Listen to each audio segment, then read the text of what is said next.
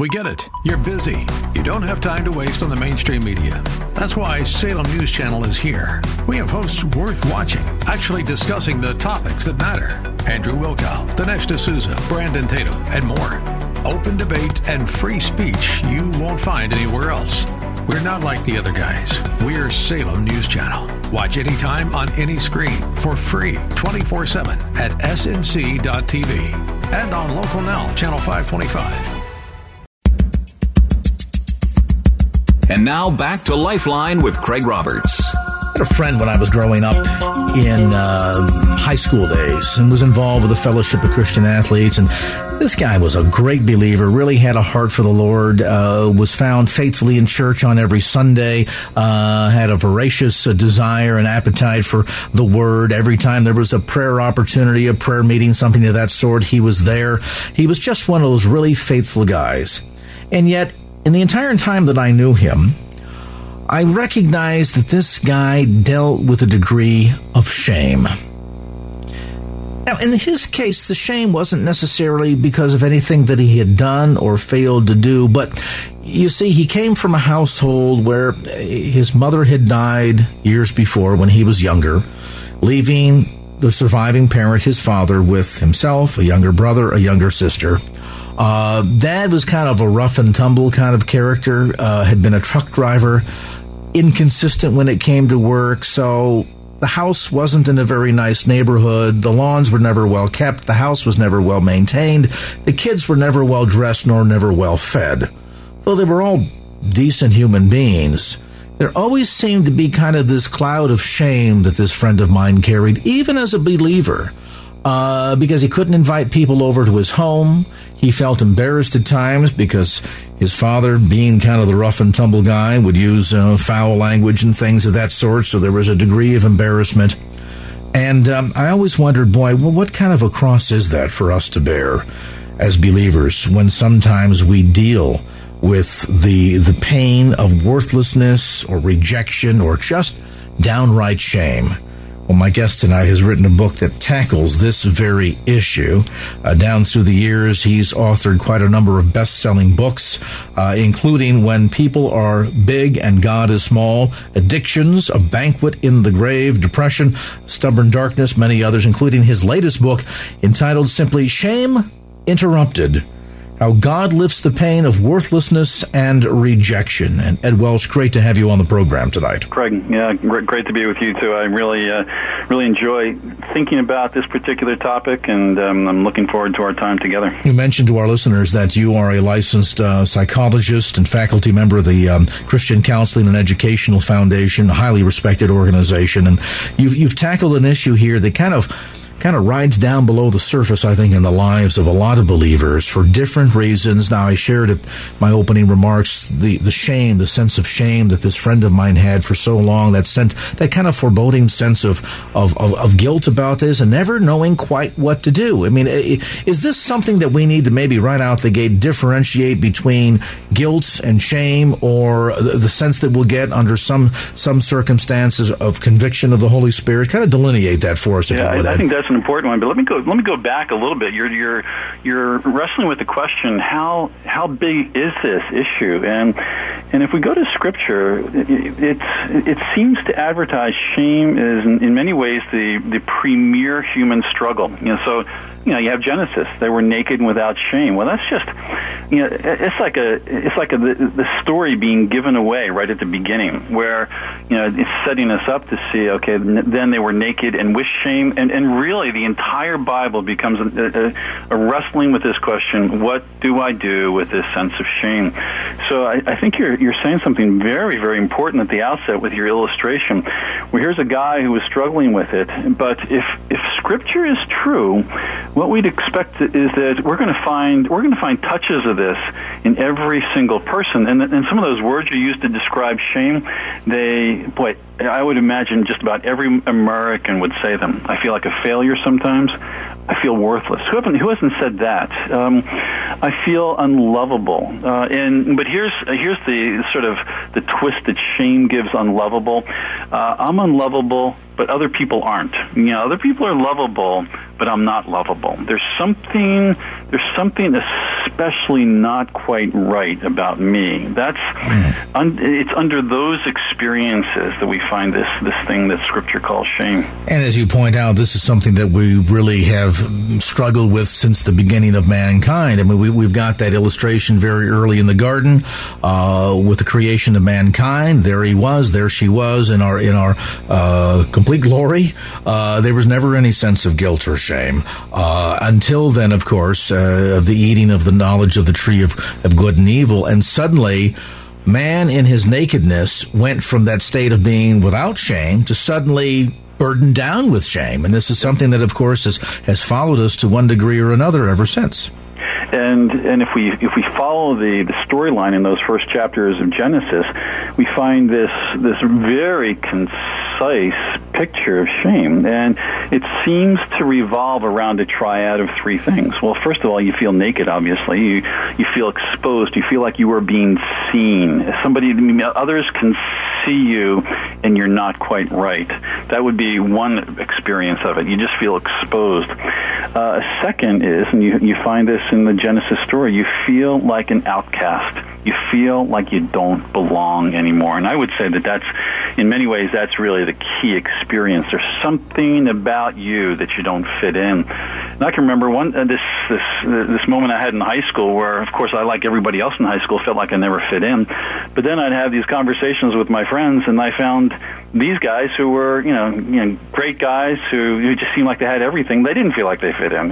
You begin to realize, does anybody feel like they belong? And it's an elusive human experience. The other part of the experience is you feel unclean. There's something dirty about you. And Craig, I think that's where that link between guilt and shame can get a little fuzzy, where, okay, you feel dirty, you feel bad. Well, I think many of us have this instinct that if we feel bad, it means we've done something bad, we've done something wrong, and we tend to look for something to confess. And certainly shame can occasionally be because we have done something we feel like is so wrong. It's a different kind of sin or a different kind of wrong than other people have committed. And so there's that sense for example, I drove to work today, and I expect if today was like any other day, I rolled through a stop sign or two. And is that breaking the law? No, I'm not trying to say I'm proud of it, but I'm willing to acknowledge it because I'm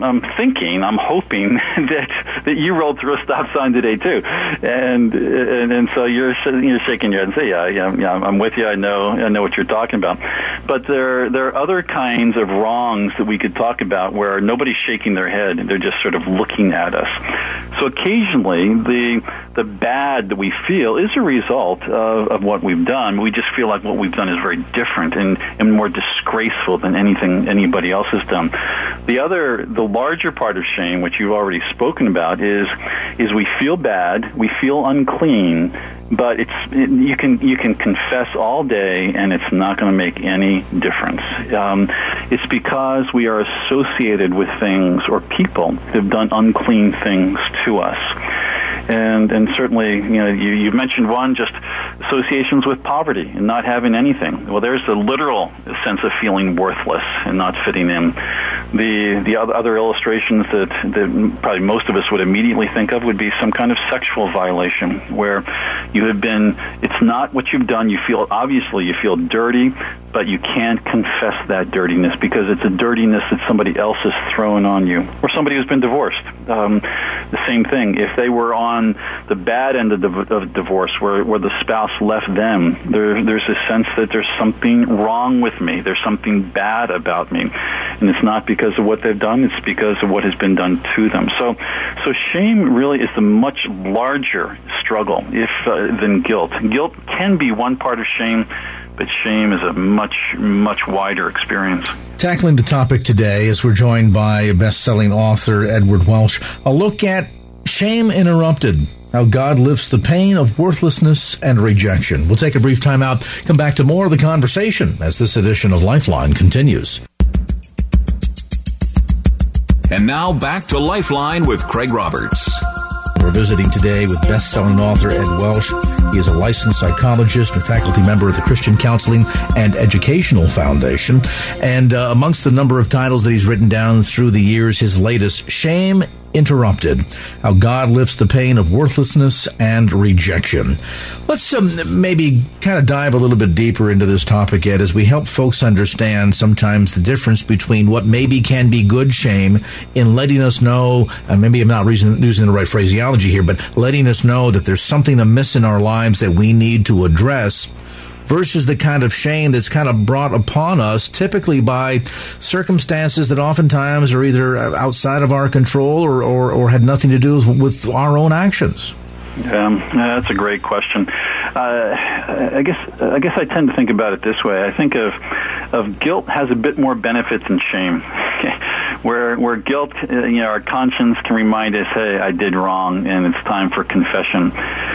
Shame it tends to be much more renegade, and I don't find really that often in Scripture. Occasionally you find it, but very infrequently do you find in Scripture the encouragement for people to experience shame. There were times where Israel was just completely hard-hearted, and the Lord essentially says, "Shame on you! You have no shame anymore." But when I see the Lord dealing with individual people, especially when we race up to the New Testament and see Jesus in action, all we see is just this incredible compassion for those who wrestle with shame. So I think the Scripture is much more interested in that question. Okay, here's this soul-deadening struggle that human beings can have. What is the way through it? Working through that is a process, isn't it? And it's a process that can be different for everybody. And I would imagine a lot of it comes down to flipping the perspective. In other words, oftentimes that shame is based on how we perceive others and how they perceive us. Do we then have to kind of move beyond that to begin to see the way God perceives us? Boy, absolutely. I think you just hit on something very important that I want to learn of these things as we're speaking as well. And as we understand the way God works, it's not all of a sudden in a half hour we're going to be free of shame. It's what we're looking for is just maybe just a little glimmer, just something that approximates hope, okay? And just something that surprises us a little bit, where we say, "Oh, I wasn't expecting that. I wasn't expecting our God, the Holy God, to have this kind of concern for outcasts." That's what we're looking for. Just in one sense, to be intrigued by a God who doesn't conform to our expectations. And one of the things you said when you talked about the phone lines being down is probably relevant to right now too, where in a sense what the Lord says, I think, is listen. Okay, just sit down and listen. Which is so unusual for that's surprising in and of itself for people who wrestle with shame. They feel like they have to do something. They have to wash themselves more. They have to somehow be a success before they're able to be able to appear before God and other people. But what you have in Scripture is a God who says, listen to stories of people who experience shame and watch my affection for them. And then story after story in Scripture, that's what we receive. What struck me so interesting, going back to my central example earlier on of this friend of mine who had grown up in, less than ideal circumstances, I always took note of the fact, Ed, that here was someone who, because he was not a person of great wealth or of status, had a very easy time in showing a sense of compassion toward others. Here was someone who would volunteer during the holidays at a soup kitchen to help feed the needy during Thanksgiving and giving and Christmas and so forth, who, even though he had limited means, was someone who tithed frequently, was eager to do something to help somebody else out who was in need. His own life experience gave him the ability to see need in others, and yet when he turned that mirror on himself, he saw someone that was a loser, who was worthless, who didn't feel comfortable going to certain events because he couldn't dress as nice as the others. It's amazing how there was a degree to which the shame taught him things about others that enabled him to become more understanding, more caring, more compassionate, and yet, as much as it benefited him to a degree in that sense, never benefited his own viewpoint of himself. But it's a good starting point, what you're saying, where people who struggle with shame, maybe we could put it this way: an outcast can recognize other outcasts. Okay. They have keen eyes for other outcasts, and that seems to be the story of the New Testament, where here comes the king, and his birth is announced with angels and prophecies. But if you're an outcast and you start reading through the very beginning of the New Testament, what you say is, hold it, I recognize this guy. Okay, he doesn't belong either. He's on the outs as well. I recognize him. Is it possible that he might even recognize me? And then the greatest indignity, they go down to Egypt. It's Egypt is just a horrifying thing for a Jew. That's where they were enslaved, and so he spends a couple early years in Egypt. Episode after episode, you look at the Messiah, and an outcast is able to spot Jesus better than anybody else because he is like them.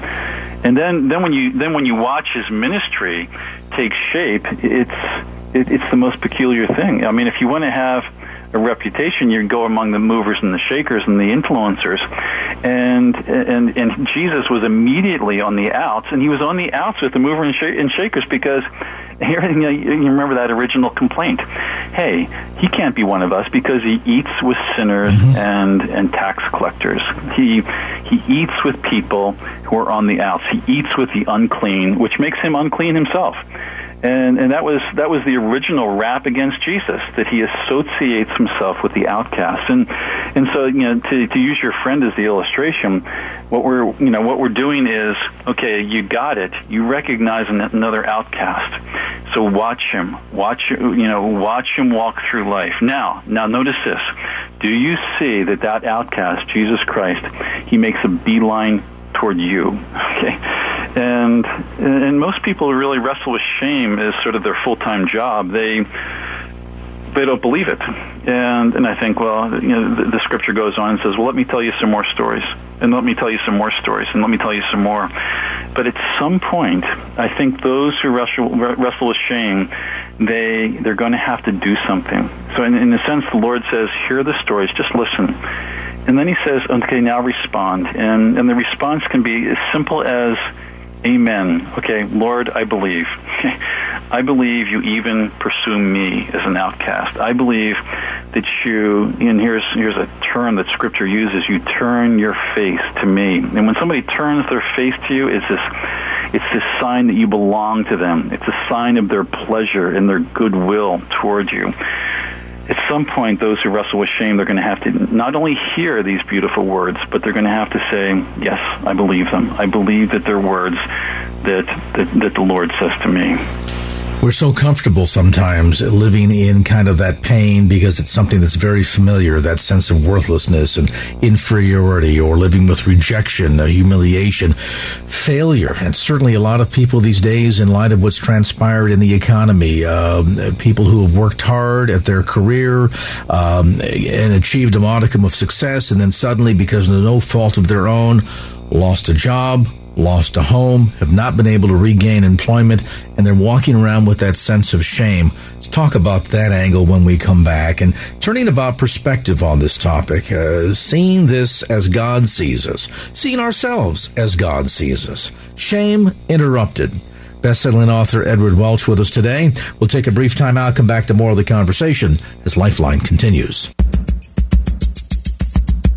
And now back to Lifeline with Craig Roberts. We've got best-selling author with us today, Ed Welch. His latest book is called Shame Interrupted, How God Lifts the Pain of Worthlessness and Rejection. Got a number of best-selling books to his credit. He also serves as a licensed psychologist and faculty member at the notable Christian Counseling and Educational Foundation. Been dealing with this topic, and if you're someone who walks around, who lives with, who is an intimate of shame, that sense of rejection and worthlessness and weakness, humiliation, failure. And boy, certainly that sense of failure, I think, is something that so many people these days families, and in the wake of what's been going on with the economic decline, have really had to struggle with. What kind of advice, what kind of insight can you offer to somebody who's walking around with that kind of shame? Lost the job, lost the house, they feel like they're a failure at caring for their family, and yet what do? There's nothing unique to this particular era in how we measure who we are by how much we make, and I don't live in the Bay Area, but I would think that it would only be more obvious in the Bay Area. There's nothing unique to that, because I think you found the same thing in the New Testament, because the poor, they were the ones who were worthless, and that's a prominent way we measure our worth. What's our income? What's the status of our job? And so I think there are a couple of things that Scripture does, that Jesus does. The first thing is he says, hey, this is not a mirage. It's not simply you love money so much and you love your reputation. Jesus is acknowledging that poverty and financial difficulties are truly hard things that can be experienced shamefully before the community. And then you keep your eyes open in the Scripture. And so here, Matthew chapter 5, for example, it's one of the early discourses that we have from Jesus, and here's how it starts. Blessed are the poor. Blessed are the poor. Now that's not going to make people out of a job feel really real nice all of a sudden, but it should capture our attention just a little bit, where once again it's as if Jesus is aiming for the outcast and the shamed.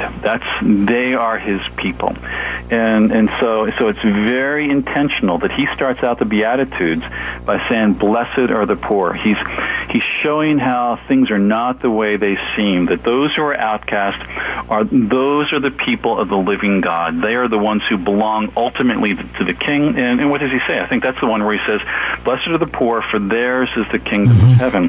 And again, it's like you said earlier, this is a process, and nobody's going to go away saying, "Oh, this is okay, great. My shame is all done now, and I feel fine about not having work." It's one of the big wedges, though, that we need to address here is to understand that in this process, ultimately, without regard to what the source might be of our shame, sometimes it's controllable, a lot of times it isn't, to ultimately understand that each and every one of us were bought with a price, and that there is much that can be said about that ultimate and enormous sacrifice that Christ paid for us, so that in and through that sacrifice, that enormous pearl of great price, as Scripture says, we can learn to see our identity as he sees our identity and be able to shed that sense of shame after a while?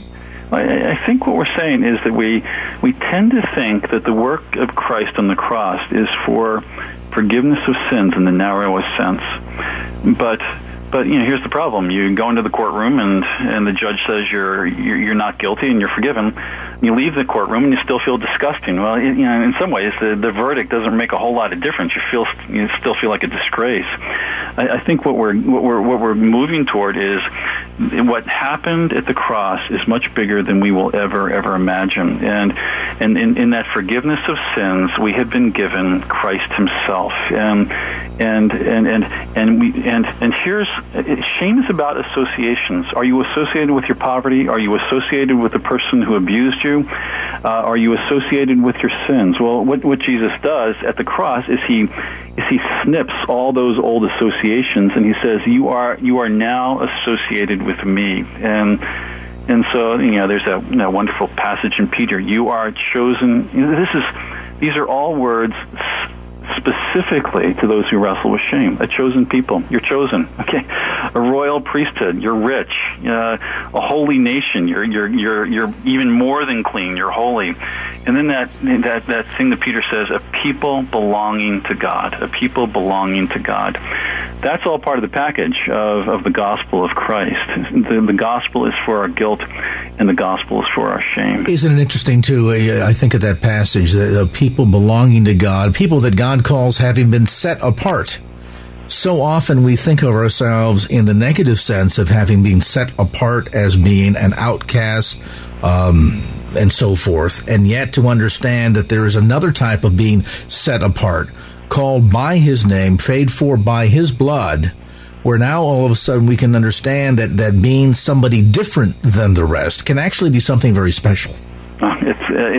It's amazing the way the Scripture uses the same kind of words. You're set apart. Now it's a set apart like you're on the traveling baseball team.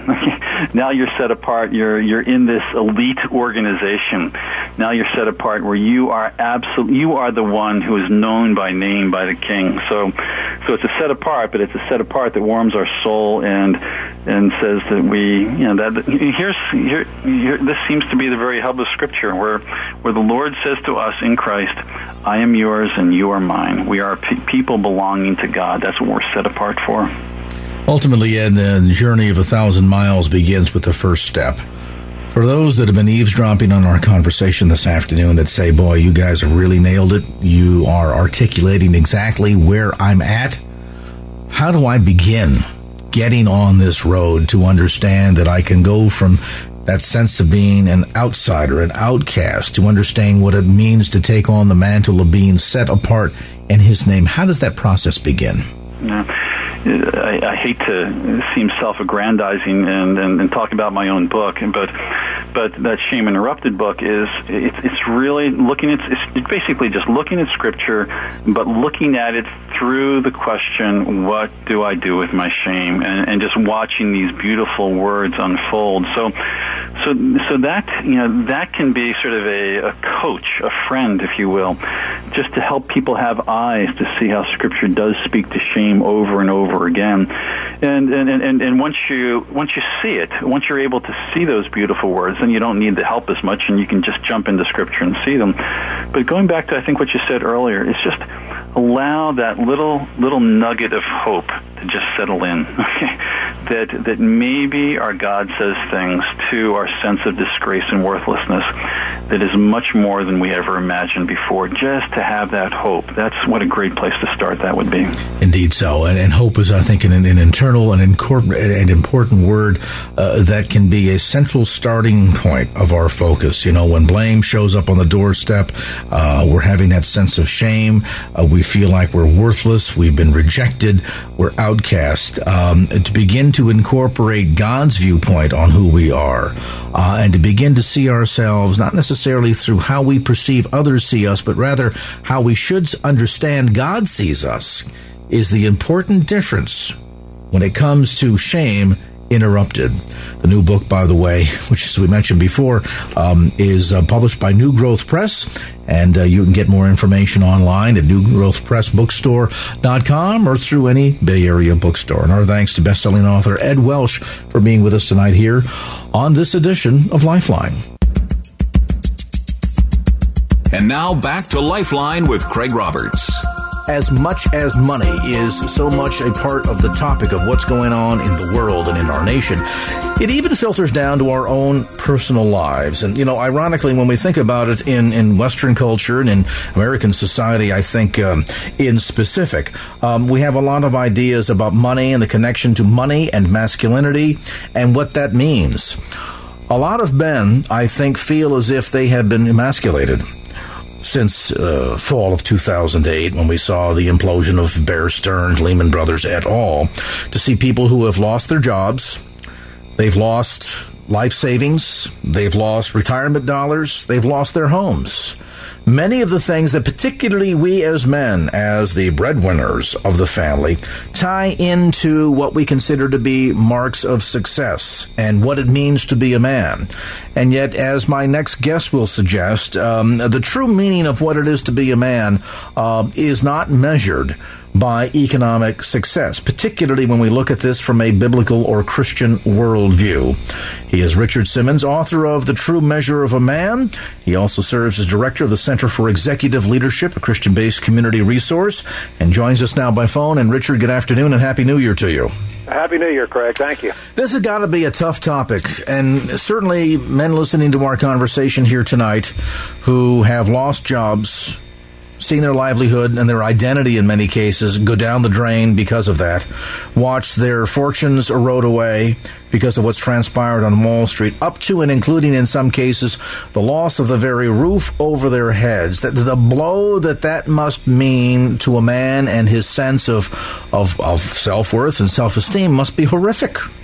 Yeah, it is. And what most men don't realize is the driving force in their lives, even Christian men, that so many of us, when it gets right down to it, get our sense of worth and identity and significance based on how well we perform out in the workplace. That's where we get, I guess you could say that's how we define ourselves. And so when we run into economic calamity, economic problems, it can be devastating. And, I think, to be fair, a lot of us guys, and I think myself included, if somebody stops me on the street or I'm talking to an acquaintance that I hasn't seen in many, many years, somebody might ask you casually, so what do you do for a living? And we're inclined, at least I know I am, I'm more inclined to tell you who I am as opposed to what I do. In other words, I will probably say, well, I'm a radio broadcaster, I host a talk show, things of this sort, as opposed to speaking about specifically the details of the job. Is part of that uniquely a Western or more specifically American ideal? And if we wrap our identity and to a degree our sense of self-worth and value into our livelihood and our ability to earn money and how successful we are at same, and then all of a sudden the carpet, through no fault of our own, is ripped out from underneath us, what does that do to a man at every level, not only economically, emotionally, but even spiritually? Well, what most men don't realize is that life for them is all about what I do as far as, my work and how successful I am at what I do, which then makes me wonder, what do you think about what I do? How do you rate what I do? Which then leads to what I think is the great fear that most men struggle with, even though sometimes they're not aware of it, is what if I fail at what I do? That failure, the fear of failure, is like a psychological death for most men. What I'm finding is that men, in many instances, are not driven to succeed; they are driven not to fail, and this creates all kind of dysfunction in their lives. It cascades into so many areas, including depression.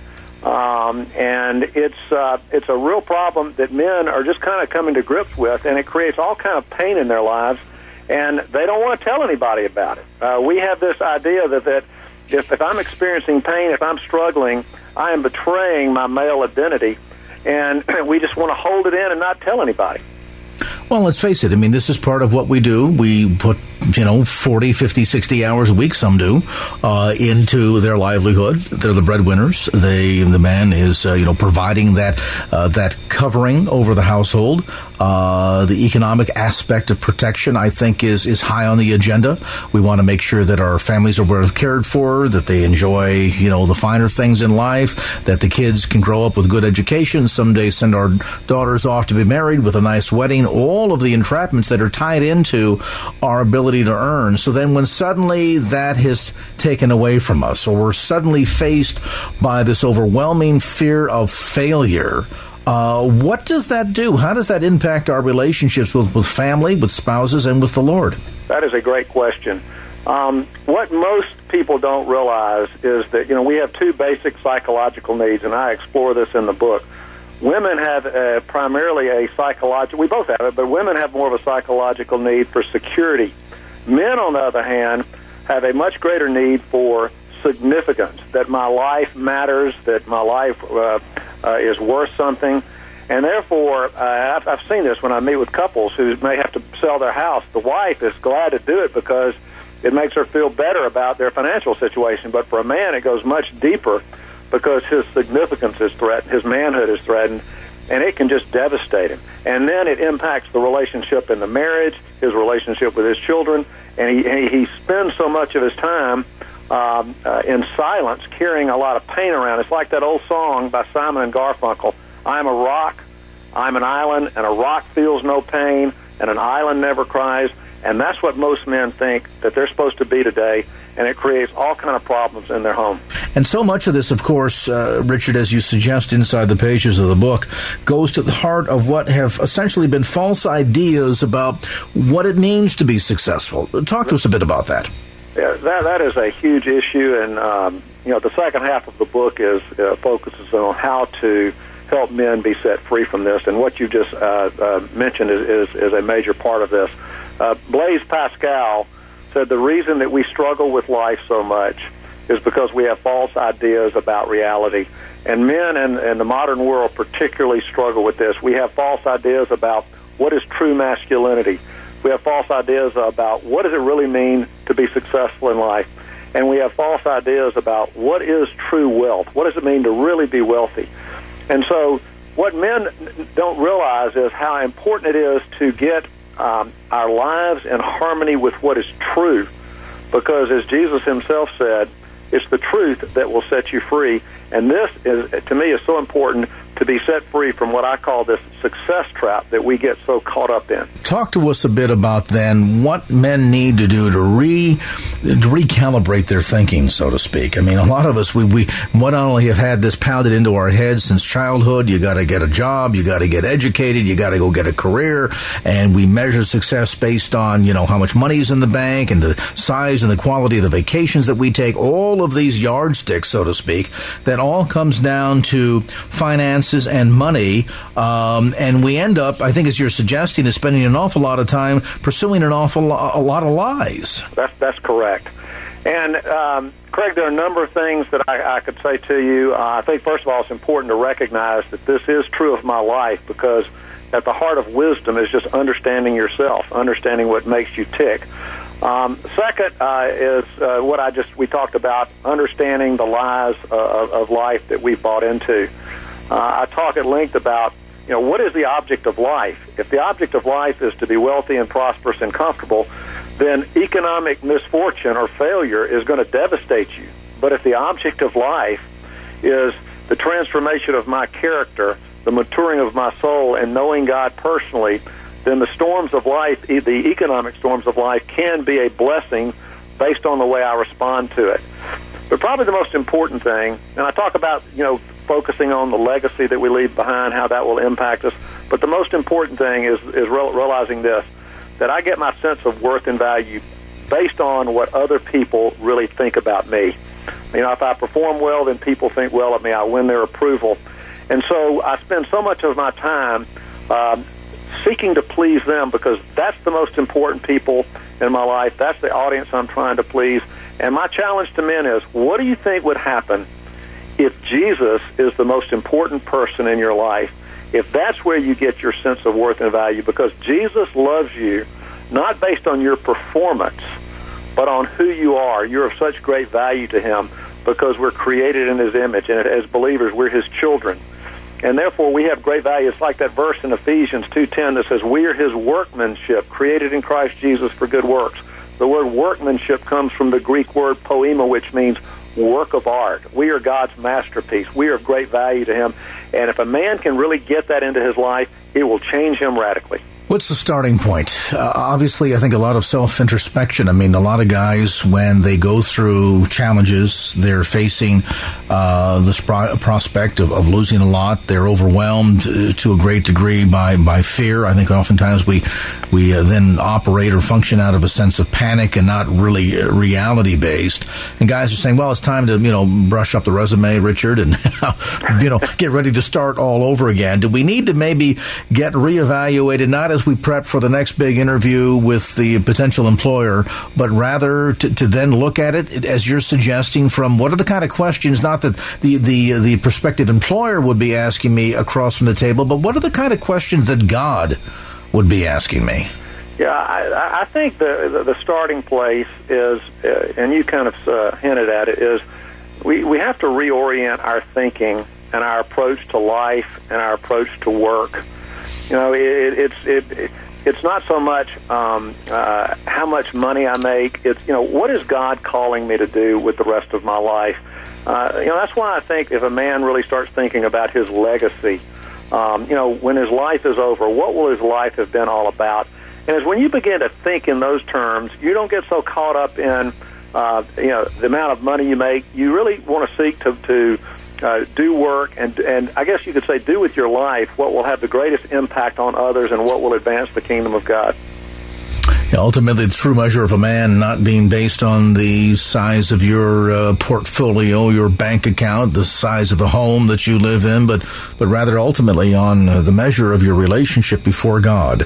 Richard Simmons, the author of The True Measure of a Man. Information, by the way, on the book, either through Amazon.com or through Richard's website at thetruemeasureofaman.com. That's thetruemeasureofaman.com. Well, that's going to do it for this edition of Lifeline. Thanks so much for being with us. And if there was anything you heard on today's show that you'd like to hear again or share with a friend, grab a copy of the Lifeline podcast. Simply log on to KFAX.com. That's KFAX.com for the Lifeline podcast. Our producer is Wanda Sanchez. I'm Craig Roberts. Till next time around, remember, just don't keep the faith. Get out there and share it and make it a great evening. So long. Opinions expressed in the preceding program do not necessarily represent the views of the ownership, staff, or management of KFAX. Copyright Salem Communications, all rights reserved.